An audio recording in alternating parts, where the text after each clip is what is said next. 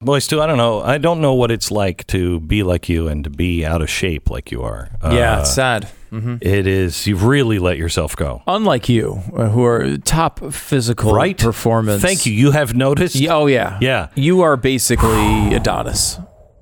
Mm-hmm.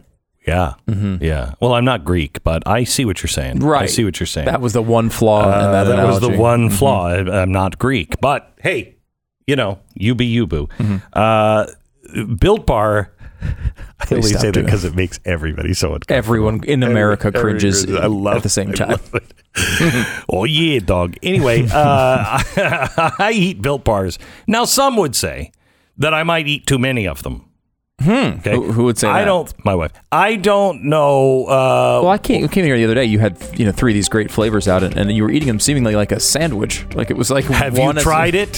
Have you tried it? What you're supposed to do. Especially with their new marshmallow ones. You put that in the middle. They are tremendous. 3 to 5 net carbs each. But they're made with real chocolate. They're protein. They're really good for you. But the intent was, let's make a great snack. Let's make something that tastes good and then also make it healthy. BuiltBar.com.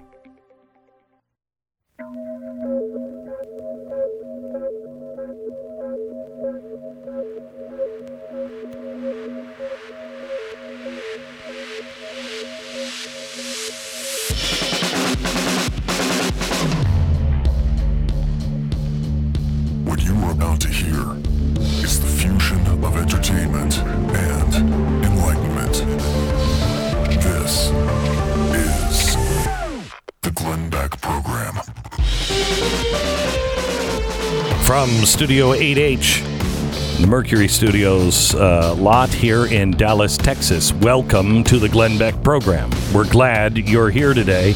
And if you've missed any of the show, you got to catch it on the podcast. The first hour was unbelievable. An hour with Lieutenant General Jerry Boykin. He's one of the signers of the letter that was published by the former flag officers of the United States. The constitutional responsibility that they feel we all have and the things that we are now facing, worth a listen on today's podcast, as is this hour. This hour, we are going to give 2 things. One, the threads that seem to be fraying right now in our flag. How do we piece them all back together, especially in this chaotic atmosphere that we're living in? We're going to talk about that next. And at the bottom of the hour, the people that are pushing back on critical race theory. It's about to go to the big stage. We'll tell you about that beginning in 60 seconds. Stand by. The Glenn Beck Program. So as you or anyone in the know might be aware, Chamonix has decided to extend their Mother's Day special for another week. So you still have a chance to get all those amazing skincare products for the special moms in your life. My own mom loves Chamonix. She's I'm going to get it for her basically every year because she uses it up and loves it. Order the classic Genucel for bags and puffiness, which is kind of like the main thing you're going to order here. Then they're going to load on the free stuff because that's what Chamonix does for you. You'll get the jawline treatment, the Zotique Deep Correcting Serum, absolutely free. As an additional after Mother's Day gift, they're going to give you their legendary Genucel Anti-Wrinkle Treatment and Moisturizer, also free. 3 free gifts when you order today. You can still treat that special mom in your life with the greatest skincare that money can buy. You'll see results in 12 hours or your money back. Nothing to lose, nothing to risk here. Go to Genucel.com or call 800-577-8709, 800-577-8709. They're also going to upgrade you to free priority shipping. That's today. Call or click now. Happy Mother's Day, even though it's a little bit in the past, from Chamonix. Genucel.com is the place to go to get it. Genucel.com.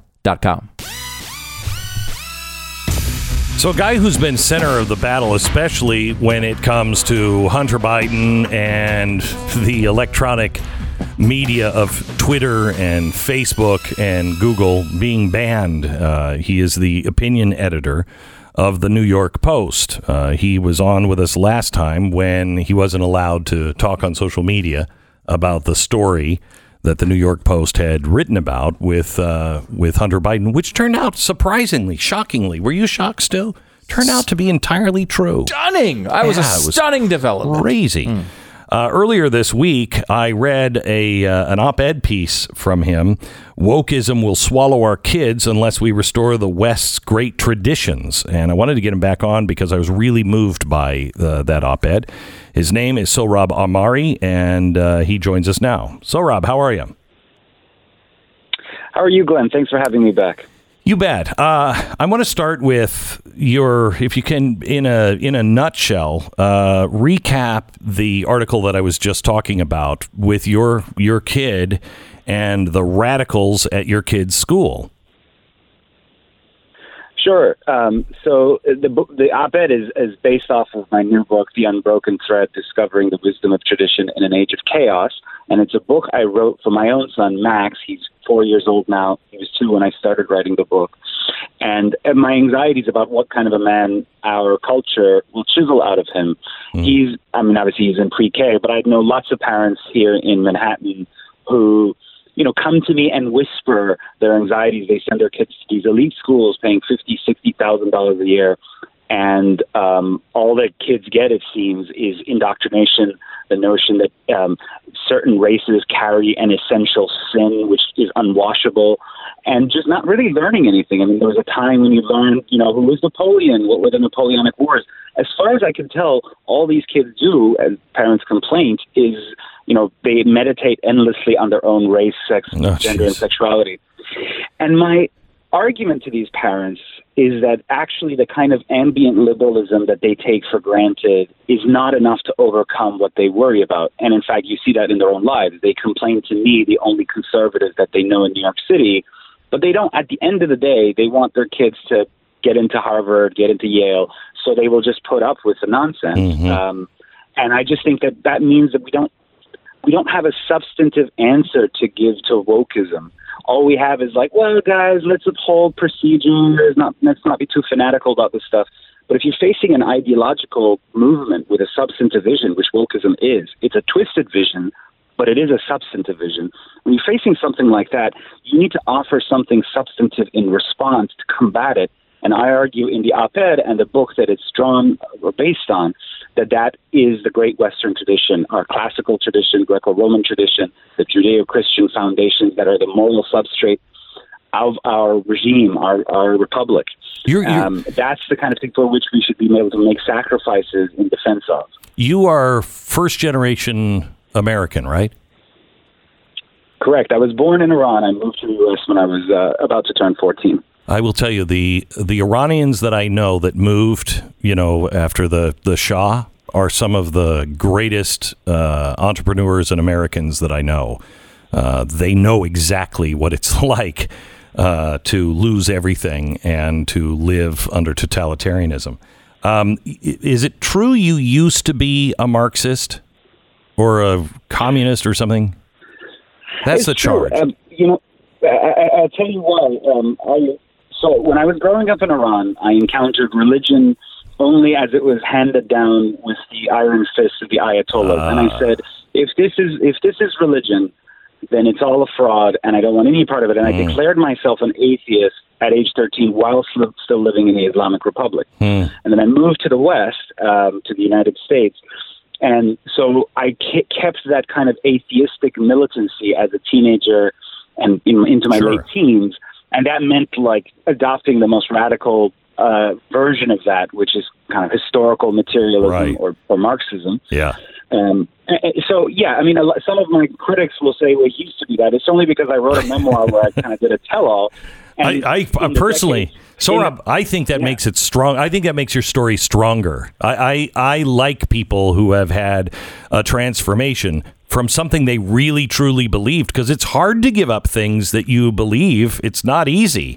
You have to find new friends and everything else. And you've done your homework on both. And you found freedom and the American system and traditions to be what?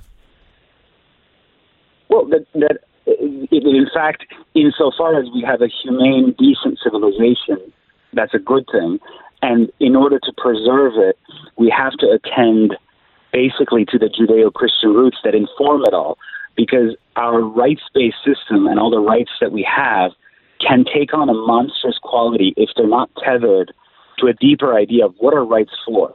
The classical tradition, the Christian tradition, and I should note that a decade after my Marxism, I converted to Christianity. These traditions teach us that freedom is freedom to do what you ought to do, not just my right to define everything as I please and just have the maximal amount of choices. If you have that kind of a freedom and it doesn't have a moral foundation, I've seen this in my own life. I've seen it in the life of my peers now on the East Coast. Rights become these monstrous things, and that's how you get the radicalism of, for example, not only do I want to define how I live or what my kind of clothes I wear, but I want to define what my gender is over against everything we know from biology, from Genesis, the fact that men and women are fundamentally immutably different. Mm-hmm. And you can't cross the sex boundary. You cannot become another sex. That's the kind of excess of freedom that I worry about as an immigrant to this country who has enormous gratitude for this country. I just worry that this new vision of freedom will actually lead to tyranny. Isn't the new paradox of the West? I mean, isn't the new definition of freedom, and I want to make it clear that I think the biggest freedom I have found is through my faith. And my particular brand of faith has a lot of rules and regulations. Don't do this, do that. And so some people would say it's so confining. No. It is unbelievably freeing if you choose to do it, because it just makes things all consistent in your life, and it is very, very freeing. The idea of freedom now to the left is force people to do things, and you're free as long as you do these things, while rejecting all traditional kinds of responsibility. Yes. So the argument in my book, you can encounter it in the op-ed as well, but I lay it out much at greater length in the book, is that those traditional limits and restraints, like the one that your faith compels you to do, but you choose to do it, those limits actually make us free. Yes. And the loss of those limits, although at first we're told that here's liberation, get rid of the dead hand of the past, get rid of the dead hand of tradition and faith, and you'll find greater freedom. We find once those barriers are gone that we're less free. So, for example, one of the arguments in the book is the loss of the American Sabbath. As you know, Glenn, in this country, going back before the founding of the Republic, Americans had a very clear idea of Sabbatarianism, and that one day a week you reserve for God, for the things of God, for contemplation, for being with family. And it took a long time. It was only very recently that the last kind of statewide blue law went away. And that looked like freedom, and it was sold as freedom. But what it really meant is freedom of large corporations. Mom and pop shops, small businesses didn't necessarily want it. The labor movement didn't want it. And the result isn't that we're doing more. We're just more harried. Yes. We're not spending more time with our family. And we're kind of miserable. And so that's just one of those kind of paradoxes, or the idea that, you should always think for yourself and not be subject to any authorities, whether in my religion that might be, the teachings of the Catholic Church, or in yours, the LDS Church. Don't be subject to these kinds of things. Well, it turns out if you get rid of those kinds of ancient authorities, what you end up with replacing them is not your own mind. It's advertising. It's large corporations. It's big tech. It's the latest ideology. Yes. I'll tell you that, people, you can bash religion all you want, and even separate religions if you care to do so. I have found that most religions have 99% in common. And it's not that, it's just the religion is the way to help each individual understand those things. I was walking down the stairs on Sunday and we were getting ready for church, and my son was like, "Oh, I hate Sundays." And I was thinking to myself, I have to, because he hasn't found God himself. Everybody has to find it on his own. And right now he's going to church because we make him. But I thought I have to find a way to have him understand the Sabbath in a secular sort of way, because that's really all of these traditions are, is an understanding. If you want to take God out of it, okay, one day, turn everything off. One day, reconnect with what's real and stop. Just take a breath. Stop. And it does change your life. Even if it's not connected to God, it will change your life. Yes. Stop and set aside the acquisitiveness, the competition, the rivalries, the gossip, and as you say, the unreality of our lives. So much of it's spent arguing with each other, and in the process of arguing with each other online, all we do is enrich, Mark Zuckerberg and the owner of Twitter, Jack Dorsey, and those people. We're not enriching ourselves. And that is what the Sabbath is about. Rabbi Heschel, the great Jewish thinker, called it a palace in time. Most of our life is spent in the realm of space, in competition, prosperity, and those are fine. Those are real goods. But you also have to reserve some time for the eternal, for God. Yeah. And it has, as you say, it has secular benefits. It does. It does.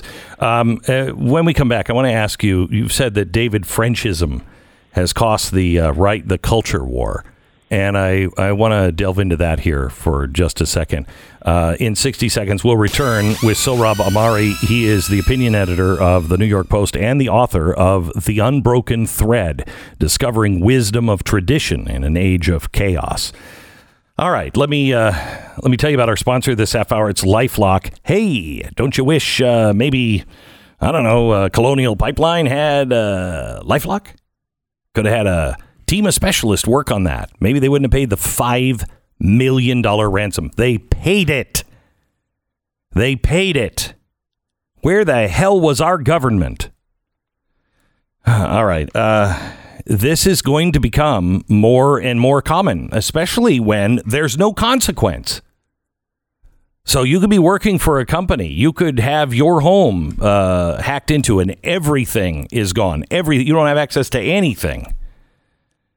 They shut down your life. You need somebody watching your security. Now, LifeLock is not going to be able to catch everything. I don't think LifeLock would have been able to stop the hackers of DarkSide. However, they do have a team that is working there to fix anything that happens. And that's where I think the rubber meets the road. And they've been in the business longer than anybody else. I think they invented this category of cybersecurity. It's LifeLock. LifeLock.com. Use the promo code Beck. Call 800-LifeLock. 800-LifeLock or LifeLock.com. Use the promo code Beck and save 25%. 10 seconds, station ID.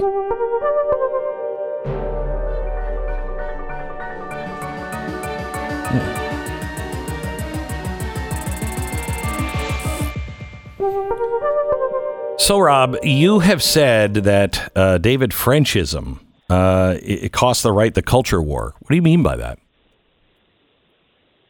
Well, this is a debate I had a couple of years ago. It launched, as one New York Times columnist called it, it's the essay that launched 1,000 think pieces, where I tried to identify one strand of social conservatism that I admire David. It's encapsulated by the figure of David French. And I admire David French in terms of he's been a great lawyer for religious liberty causes and so forth. But what it does is a kind of strategy of retreat for people of faith in the public square. Mm-hmm. What I mean by that is that, faith has been an element of this nation's founding. Our founding is only sensible in relation to a kind of public understanding. We may differ about the theology, you and I and others and our Jewish friends and Muslims and others, but this sense that people of faith have a public role to play, and only fighting on the ground of religious liberty actually corners us, because it just says, okay, we just have these nutty beliefs, let us just have our own private little sphere and not, that we wouldn't seek to re-imbue the public square with what our faiths teach about morality and so forth. What it does is it has allowed the rise of this radical leftism. Again, I go back to the theme that there is no neutrality. If that was the lesson of the past 2 years, well, much longer than that, but especially the past 2 years and maybe the year of the pandemic, we see that this ideal, this kind of liberal ideal that you'll have a neutral public square and, people who believe that there are only two sexes and those who believe that there are 127 genders will just kind of contest one way or another. We have to choose between the two. And so we cannot abandon the truth and say, yeah. Do you think that Americans understand that? I mean, this is basically what was said by the flag staff of all of our old generals and admirals yesterday or the day before. They are saying basically, you got to stand up. There is no neutral. This is what you're fighting, and you're either with it or against it. Do we have that in us anymore? I pray we do. Unfortunately, I think among our elites, even, and perhaps especially a lot of our establishment conservative elites, you don't sense an urgency on their part about what we're facing. And I think, the past 4 years with the treatment of President Trump, and obviously David French was a severe critic, but he wasn't the only one of President Trump. President Trump understood a lot of what was happening, but in a kind of intuitive way. He's not a political theorist or a philosopher, but he just sensed that the ordinary American is having a harder and harder time living a decent, virtuous life because of free trade deals that were very one-sided, and the kind of assault of the left on just what it means to be fully human, what it means to be a person of faith. All that is under assault. He kind of understood it, and you had the entire establishment right just seeking to sink him from day one. And so if it's up to the establishment elites of the Republican Party, I have zero hope. But I do have hope in the base of the party and in ordinary Americans. I mean, I will tell you they have every right to take Lynn Cheney out, et cetera, but this is ridiculous. We're spending so much time on this. The country is on fire. Can you guys put together a list of things that you all can agree on, that we can all stand together on and fight as one? The time is running short. Well, and it's been kind of interesting disappointments. And it's, for example, I keep coming to this back question of gender and sexuality, but it just, what they're trying to make us do is help us lose our grasp on reality. About 20 seconds. And that's why I think it's very important for Republican governors to stand up for the difference between men and women with just biological reality.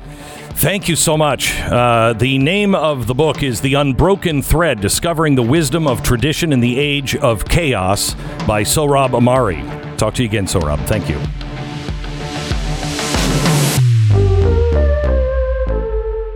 This is the Glenn Beck Program. Imagine you have a piece of paper that reads, good for one car, and you could take that paper to the car lot and drive away with a new car. But you don't need a car right now, so you save the paper for a rainy day.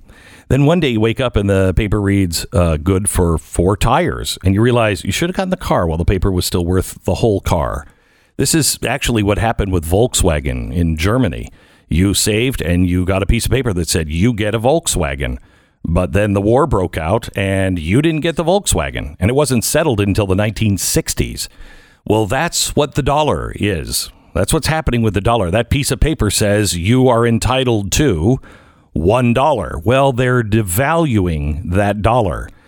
Gold line. The gold is not devaluing. It is going to become more and more important. Right now, they have a special on their graded Liberty $5 coins. Those are the coins that I collect. It's a collection, and it's a nice collection, and maybe you should start collecting them too. Ask them why I'm saying that. They're waiting to hear from you. Call 866-GOLD-LINE, 866-GOLD-LINE, or goldline.com. And head over to blazetv.com/Glenn. Promo code is Glenn. You'll save $10 off your subscription to Blaze TV.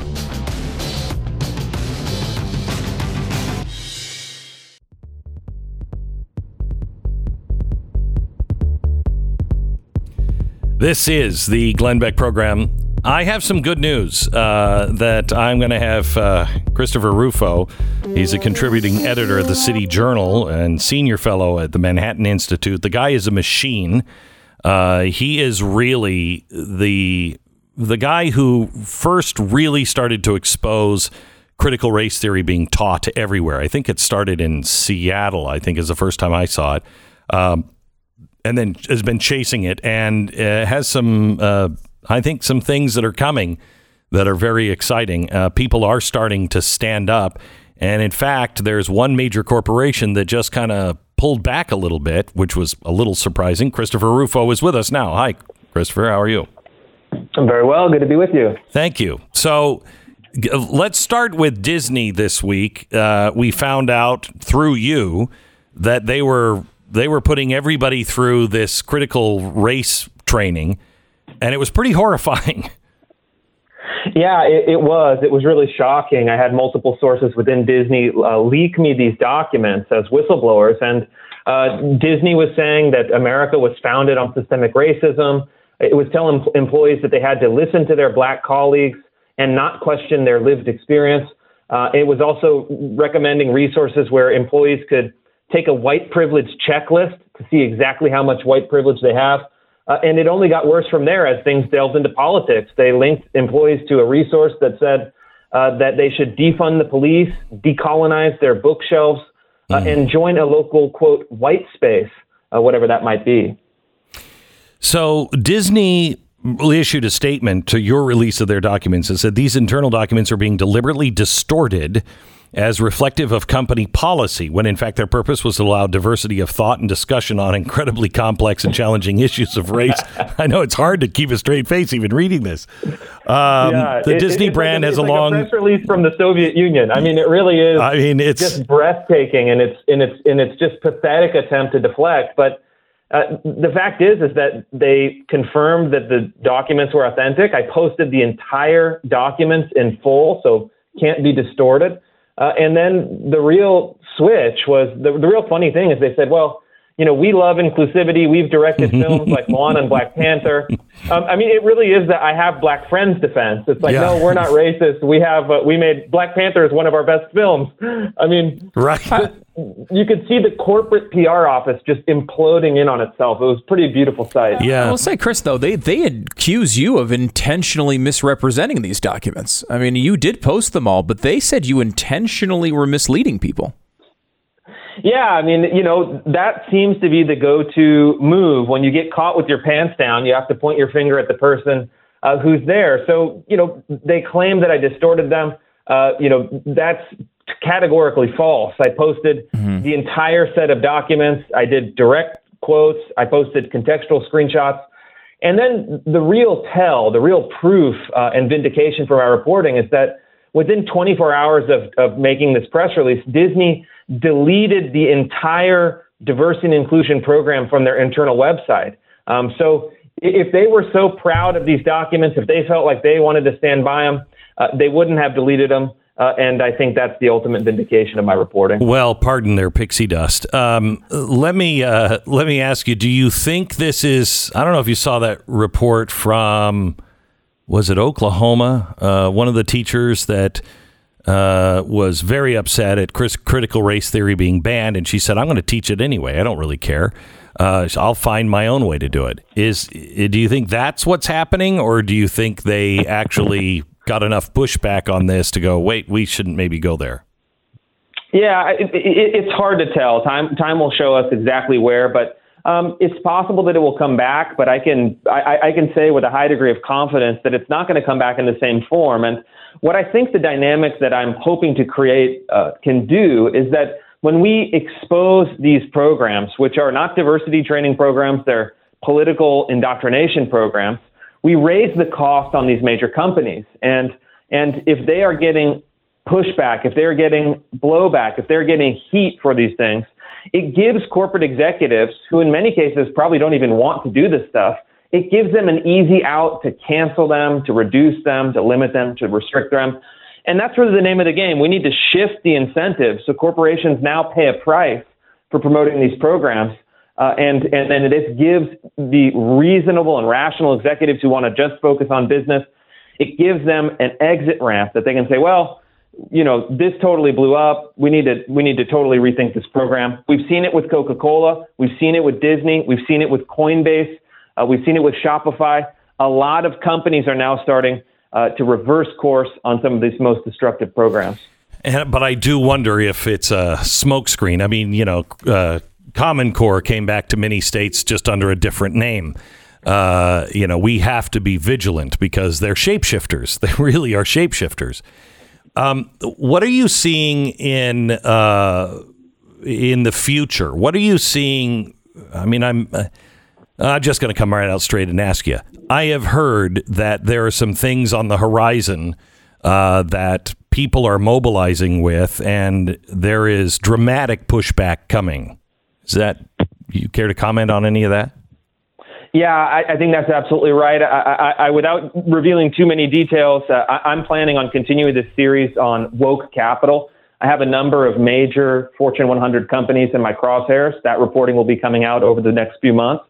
And then also, Republican congressional leaders, leaders in the Senate, leaders in the state legislatures, and then also state attorneys general are all starting to really mobilize on this issue.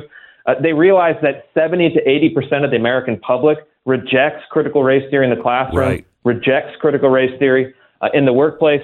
So this is a very much a winning issue, and I'm starting to see all of the pieces come together to build this great machine to start fighting back.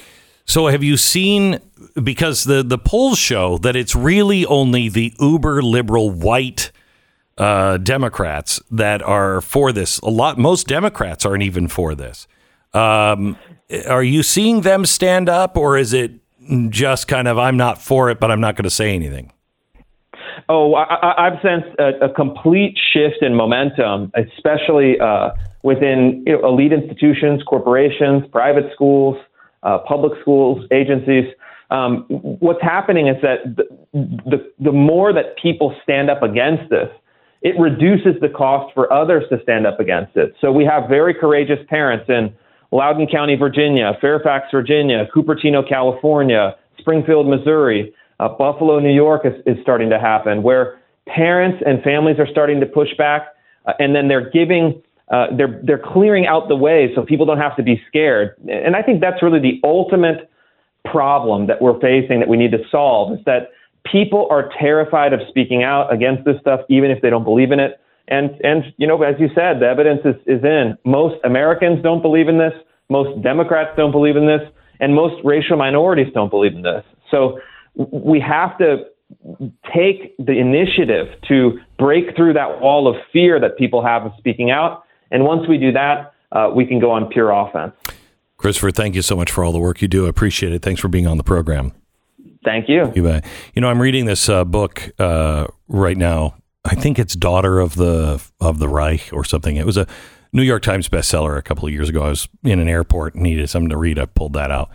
And I just read one of the chapters last night, and it was these kids in school, and the teacher has been dismissed, Jewish teacher, and a new teacher comes in, and he says, "You and you come up to the front," and they're both Jewish students, and the class likes them, and the main character of the book is friends. And she just can't understand how, first of all, the guy she likes, who's blonde and blue-eyed, is Jewish. She's like, that's a mistake. And her father is an SS guy. And he takes out the calipers and he says, look at her eyes. See how her eyes are set so close? That's the sign of a shifty Jew. And starts to measure her and talk about all these things as if she was an animal not there, and just says horrible things about her, and then goes to the guy and does the same thing. And it's interesting because in the book, at least, the kids are whispering to each other, okay, enough, because you see the girl start to cry.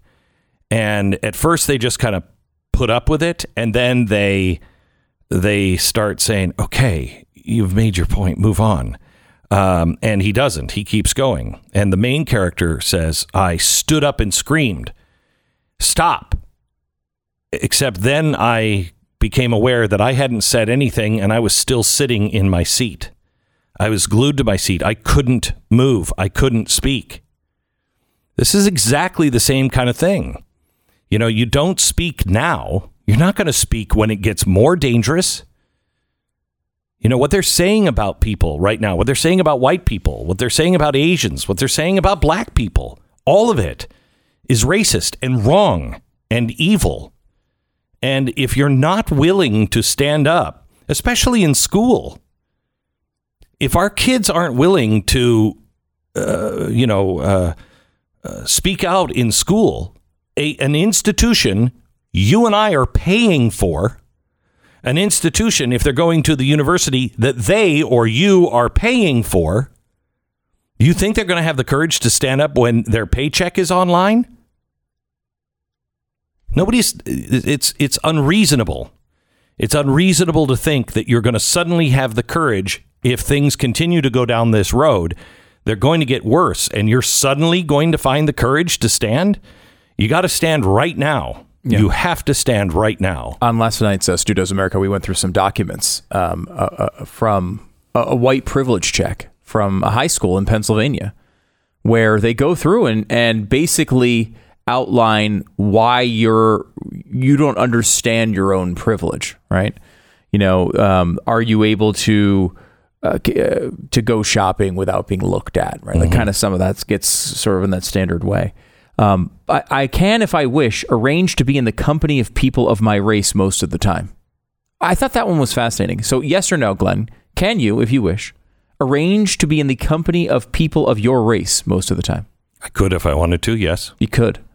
If you wanted to, what would that make you?